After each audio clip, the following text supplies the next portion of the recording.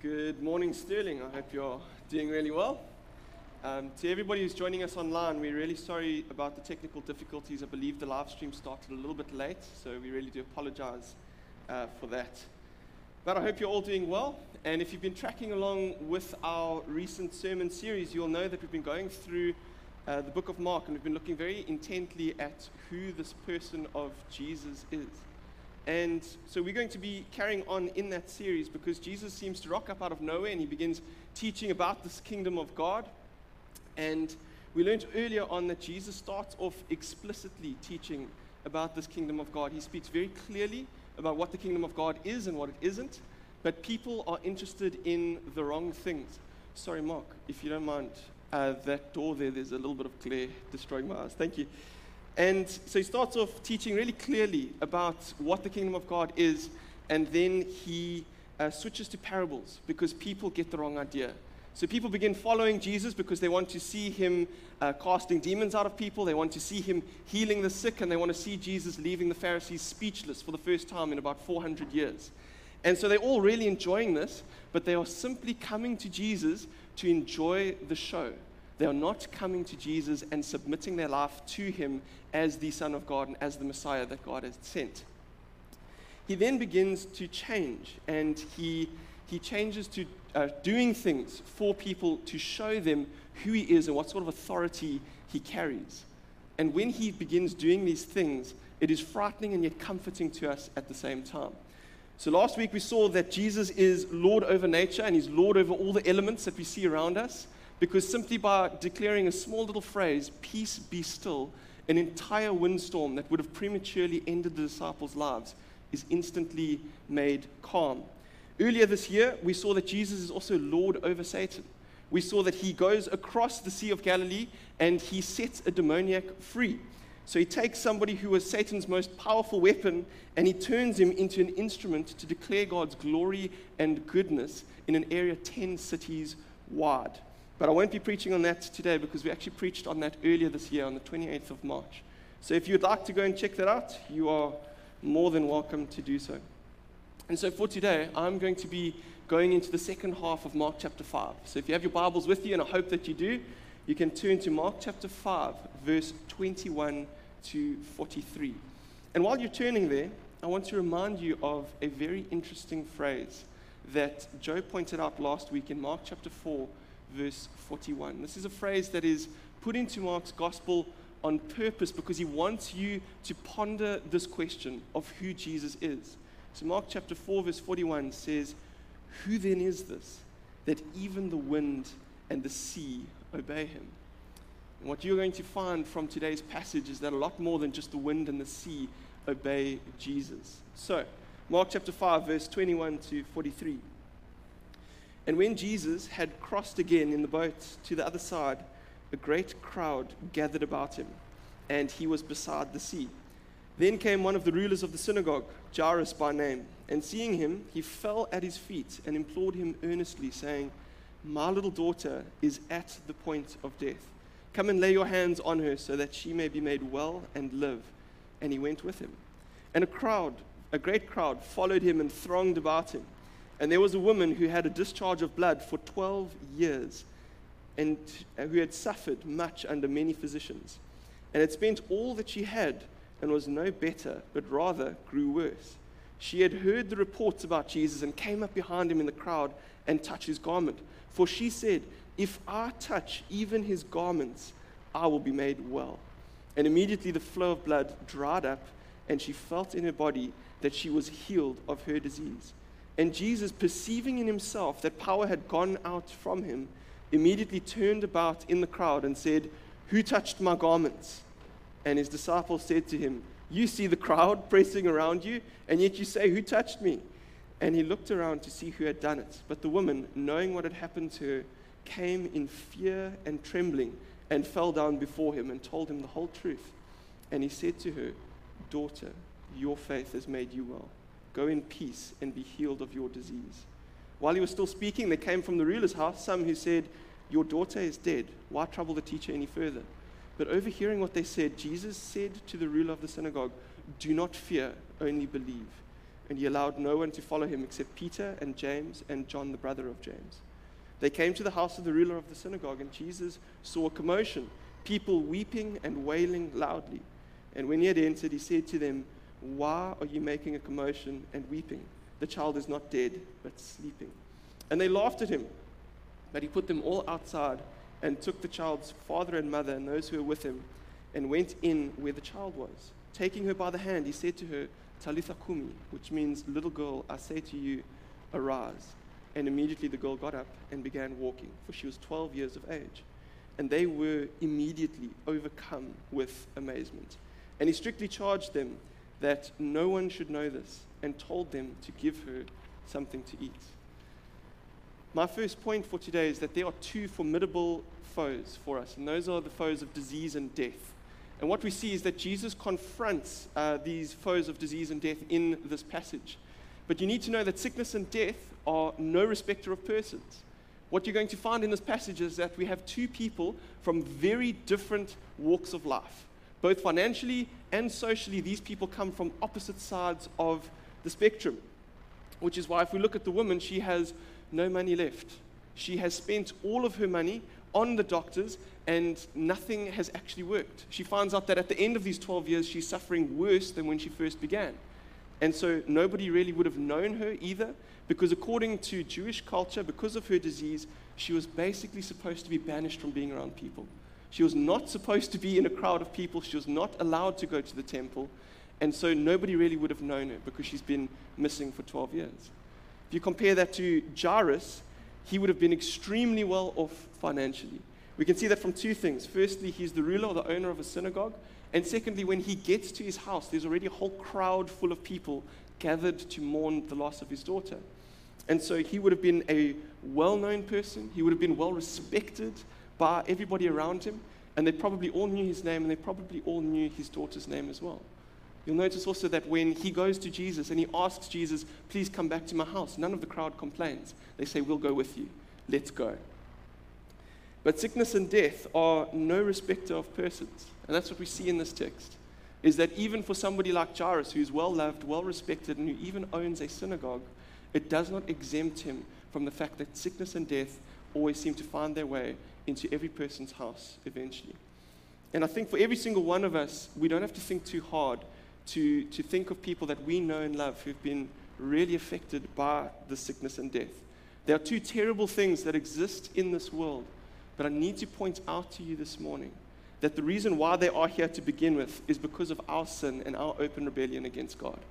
In the Garden of Eden, when we rebelled against God and we didn't do what he had asked us to do, we invited these things in, just as it tells us in Romans chapter 5, verse 12. It says that through our sin, death entered the world. And so as we read passages like this, and we really, it brings memories to mind of people that we love, who we know have suffered drastically, we need to make sure that if we hate sickness and death, we hate the cause of it, and that is sin. See, we can't be like immature children who absolutely hate getting smacks, but they don't hate the deeds that caused those well-deserved smacks. We need to place the blame rightly where it belongs. I see parents nodding in that direction. And we can see the effects of the sin all around us. And it gives us quite a helpless feel.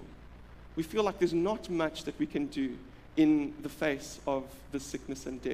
And that's what we see in this text today as well, is that this lady had suffered for 12 years, which is the same amount of time that Jairus' daughter had actually been alive. And she had tried everything to get healed. She hadn't sat by idly doing absolutely nothing. For those 12 years, she would have worked hard. We're told that she went to physicians, which is more than one, and she tried everything she could to get this healing, but to no avail. And we see with Jairus as well, he's equally helpless in the situation.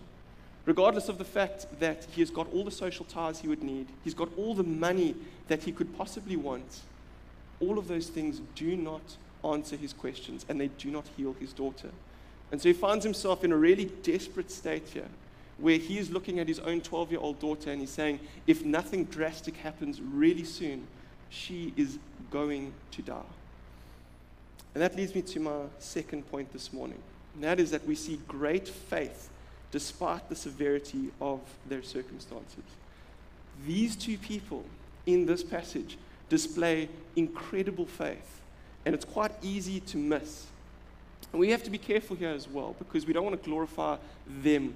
It's going to be glorifying to God, because we know that God is the one who apportions faith to each person. That is what we're told in Romans chapter 12, verse 3, is that God assigns faith to people. And I want to guard you against this thought as well, that these two people only reach out to Jesus out of pure desperation. That is not at all the case. I don't believe for a second that that is what is happening here. But even if they did go to Jesus out of desperation, what you need to see is that they would never have gone to Jesus normally, and they only would have gone to Jesus if they really and truly did believe that he was able to drastically change their life and their situation. And so at first reading, you may miss this incredible faith that these two individuals have. So let's just look at it in a bit more detail. And you'll see that it's closely linked to what we learned last week, that a strong faith can drive out fear, and that the reverse is true as well, that a weak faith can be driven out by fear. So look first at this woman's case. She has got incredibly strong faith. She has suffered for 12 years. 12 years is a really, really long time. 12 years is as long as your schooling career, provided you passed first time every grade. It's about as long as they've been working on Ganubi Main Road for. It's pretty much been happening forever. And I think for most of us here, if we've been suffering with anything for about 12 years, we would reach a point where we just accept it. We would just say, this is our lot in life. And we wouldn't keep fighting for this healing. But not this lady. This lady goes and she works hard in those 12 years to try and overcome the sickness. And that still doesn't work. And she then hears about Jesus. And you can see that there is this spark in her, that this faith in this woman draws her straight to Christ. And so she goes and she sees a crowd busy following Jesus. And again, this should stop her. Because remember, according to Jewish culture, she's not allowed to be around people. She's certainly not allowed to be around a teacher, and she's not allowed to be in the middle of a crowd full of people. But it doesn't stop her. Look at her faith. In where's verse 28, if I touch even his garments, I will be made well. That is incredible faith. And when Jesus calls out and says, who touched my garments? You don't see her becoming Houdini and performing a quick disappearing act through the middle of the crowd, which would have been far easier. She is trembling. She is afraid because she doesn't know what's about to happen next. But she comes forward to Jesus and she owns it. She says, I was the one who touched your garments. And she is rewarded for her faith in Christ. She displays incredible faith in a really difficult situation. And what about Jairus? See, the actions of Jairus show us that this man also had an incredible faith in Jesus as well. And the reason why is because Jairus was the ruler or the owner of a synagogue. And what that means for us is either A, very high possibility of this, that Jairus himself was actually a Pharisee. Or, option B, all of Jairus' close friends and his closest colleagues would have been Pharisees. And the reason why that's important is because Pharisees hated Jesus. Because Jairus was the owner of a synagogue, all of these people would have been coming to his synagogue, all the Pharisees. And so they would have been there, they would have been friends with Jairus, and they would have been telling people how amazing they were at his synagogue. And Jesus came against them in full force. So what we see is earlier on in the Gospel of Mark, Jesus goes and he heals a man's withered hand. And it's on a Sabbath, and the Pharisees hate this.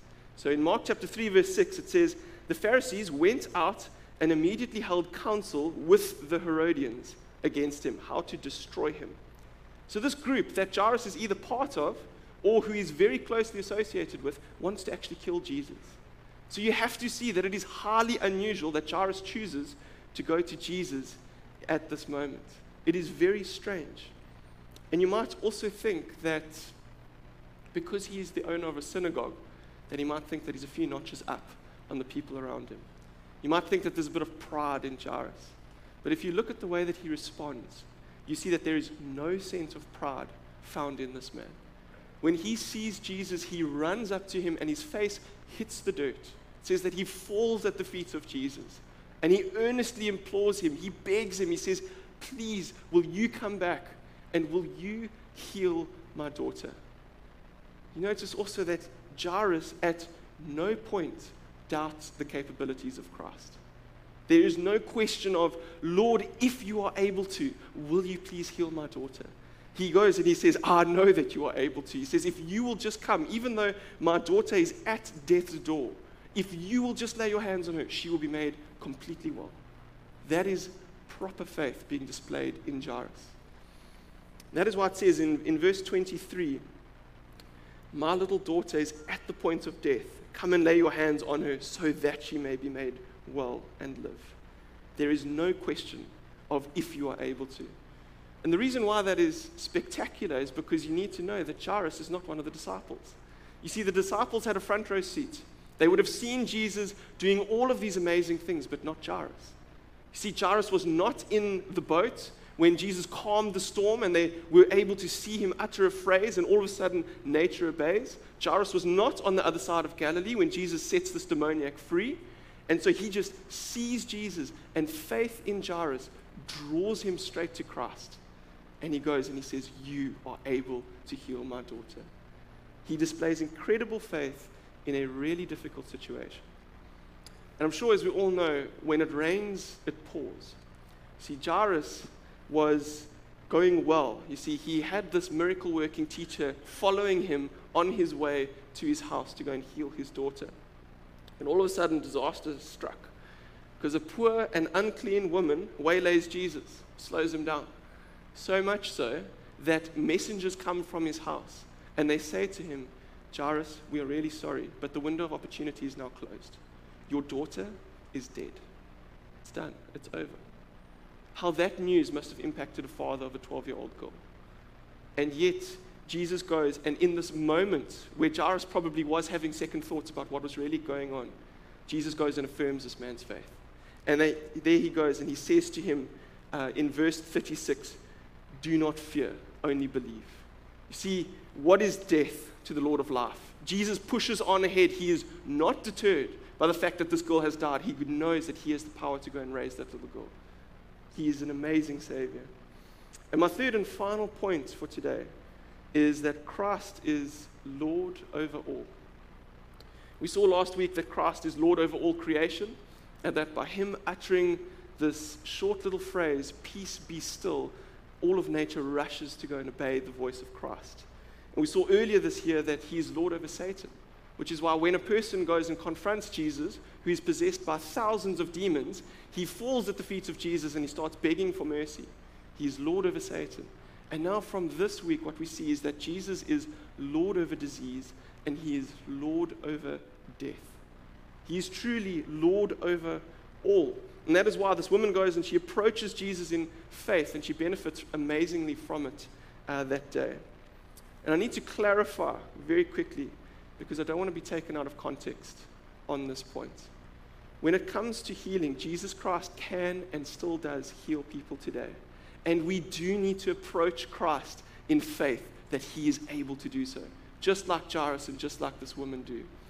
But ultimately, whether he chooses to heal or not is not based on us.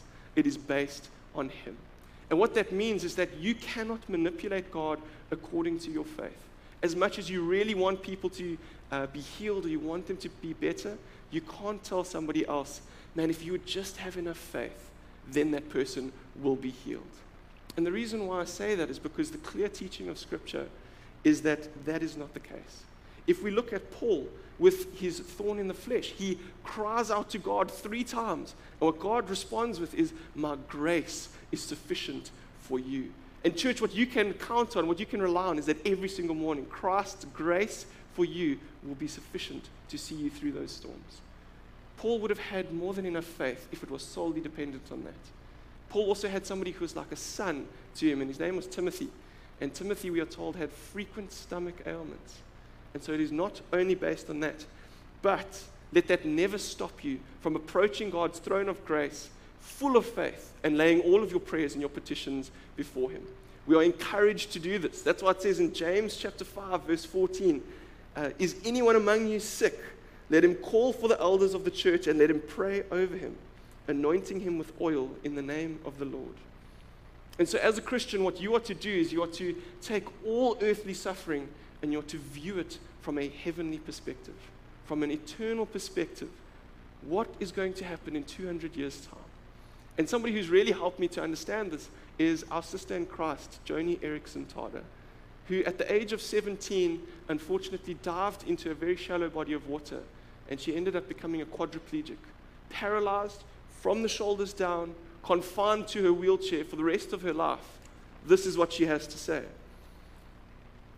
I hope in some way that I can take my wheelchair to heaven.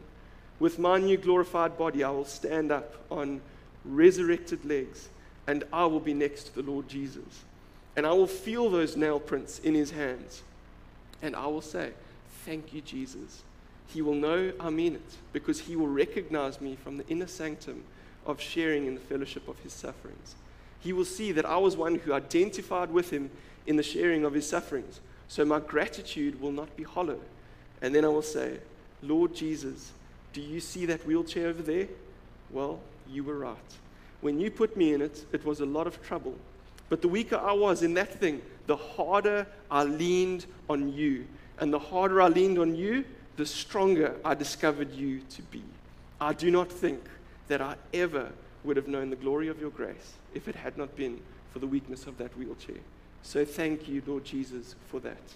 And now, if you like, you can send that thing off to hell. Church, one day there will be no more paralysis. One day there will be no more sickness and there will be no more death. And our Lord has conquered those things. He is truly Lord over all. And what we see happening in this passage today is a foretaste of our eternal reality, where Christ will have submitted all things completely under him, and he will draw us to himself and will never be able to be separated from the love of Christ. And as much as Jesus is Lord over all, and it's quite easy to see his divinity from a passage like this, we can see him completely taking authority in every situation in this passage. But do you notice his humanity, the humility and the lowliness, the meekness of Christ in this passage? What happens here is that he is on his way to go and lay hands on Jairus' daughter, but he doesn't show favoritism towards Jairus because he is financially more stable. He doesn't show favoritism because the crowd loves Jairus and knows his name and knows his daughter's name.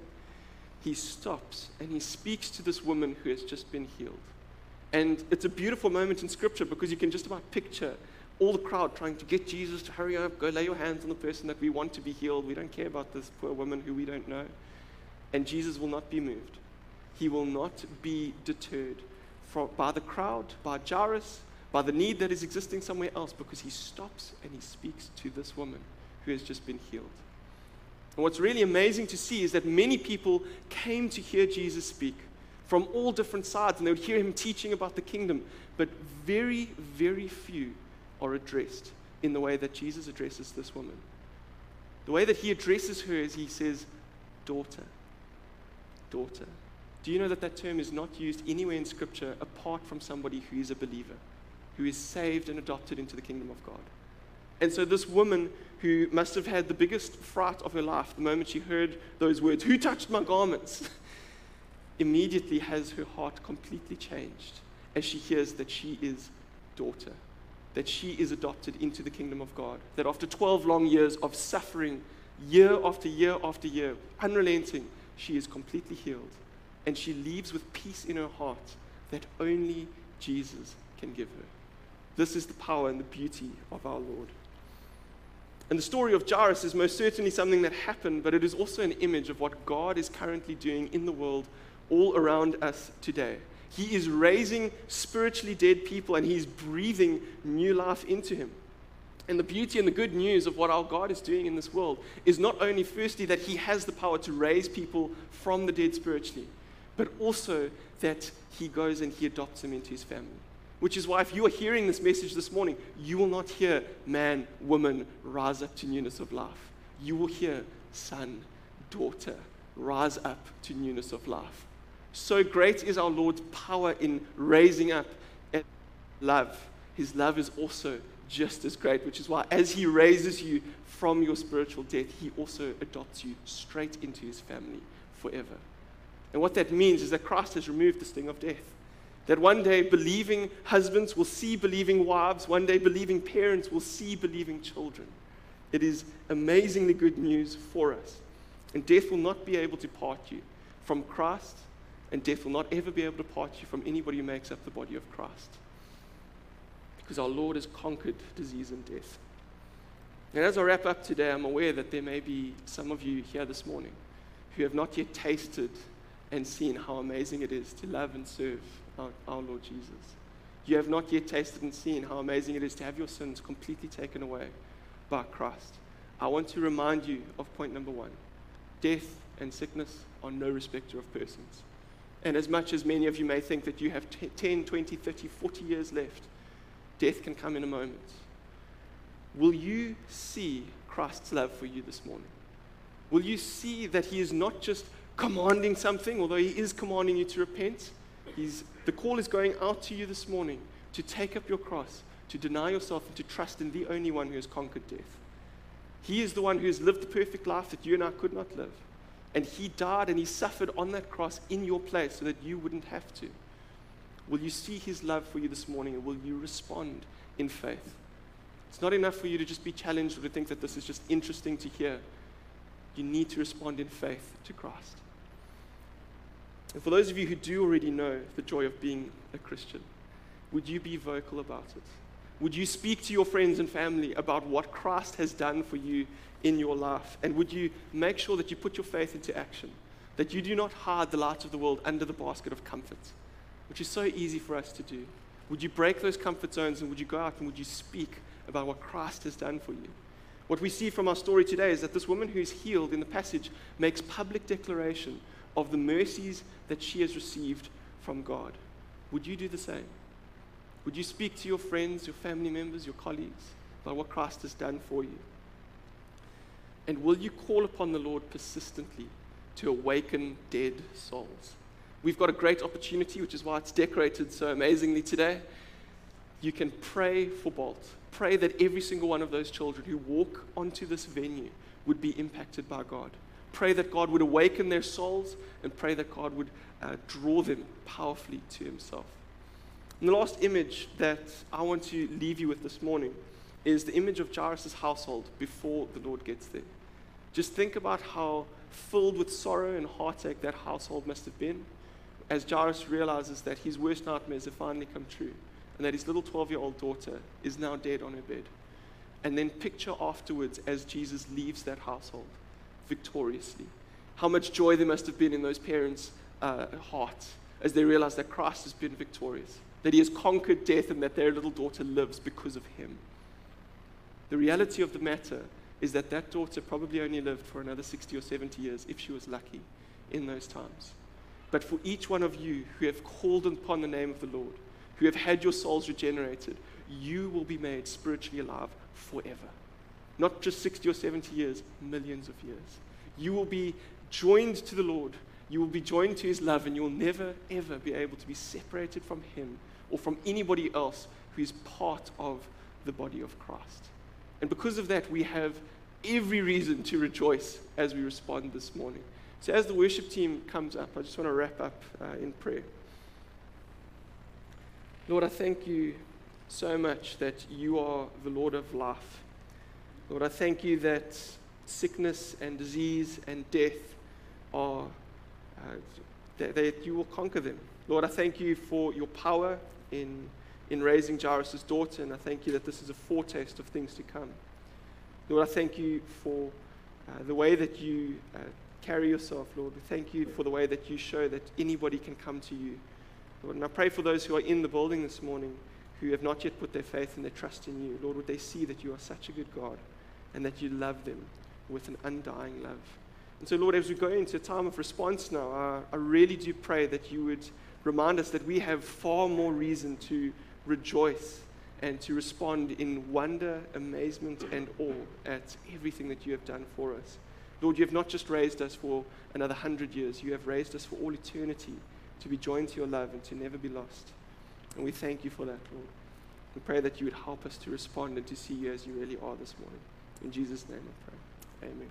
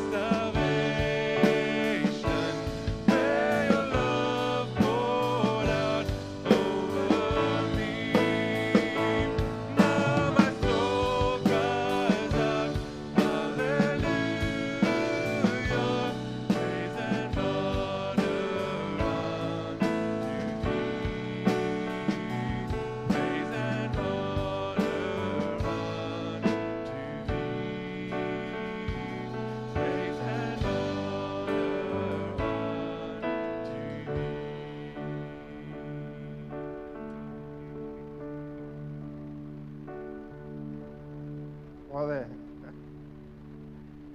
we have just sung this wonderful song. We are so encouraged this morning. We sang this song and we heard the teaching from the book of Mark. How can we be discouraged? How can we be downcast? How can we walk around with our heads down, Lord, and because of the circumstances we find ourselves in? Oh, Lord, we've been lifted up this morning. You've poured your love on us, Lord. You chose to pour your love on us, not your wrath. Not your wrath. For your own name's sake, you chose not to pour your wrath on us. We heard about this woman, Lord, who in faith came and just touched the hem of your garment. And we heard about the ruler of the synagogue that believed. He believed, Lord, that you could heal his daughter. Oh, what a wonderful story. As we go now this morning, Lord, our prayer would be that those stories and the song that we've just sung are imprinted in our mind. And when trouble comes, we can remember about the woman who was sick and the father whose daughter died, and how you died on the old rugged cross and you poured your love on us. Thank you, Jesus. We praise and worship your holy and most wonderful name. Amen. So be encouraged. I've been encouraged. Unfortunately, we don't have coffee outside. Yeah, disaster. But things are getting better. Numbers are getting a bit greater. Soon we'll be jam-packed again. And thank you for coming. We'll see you next week as well. Thank you, Bryce. Thank you, Byron. Thank you for the worship team. Go with God's favor this morning.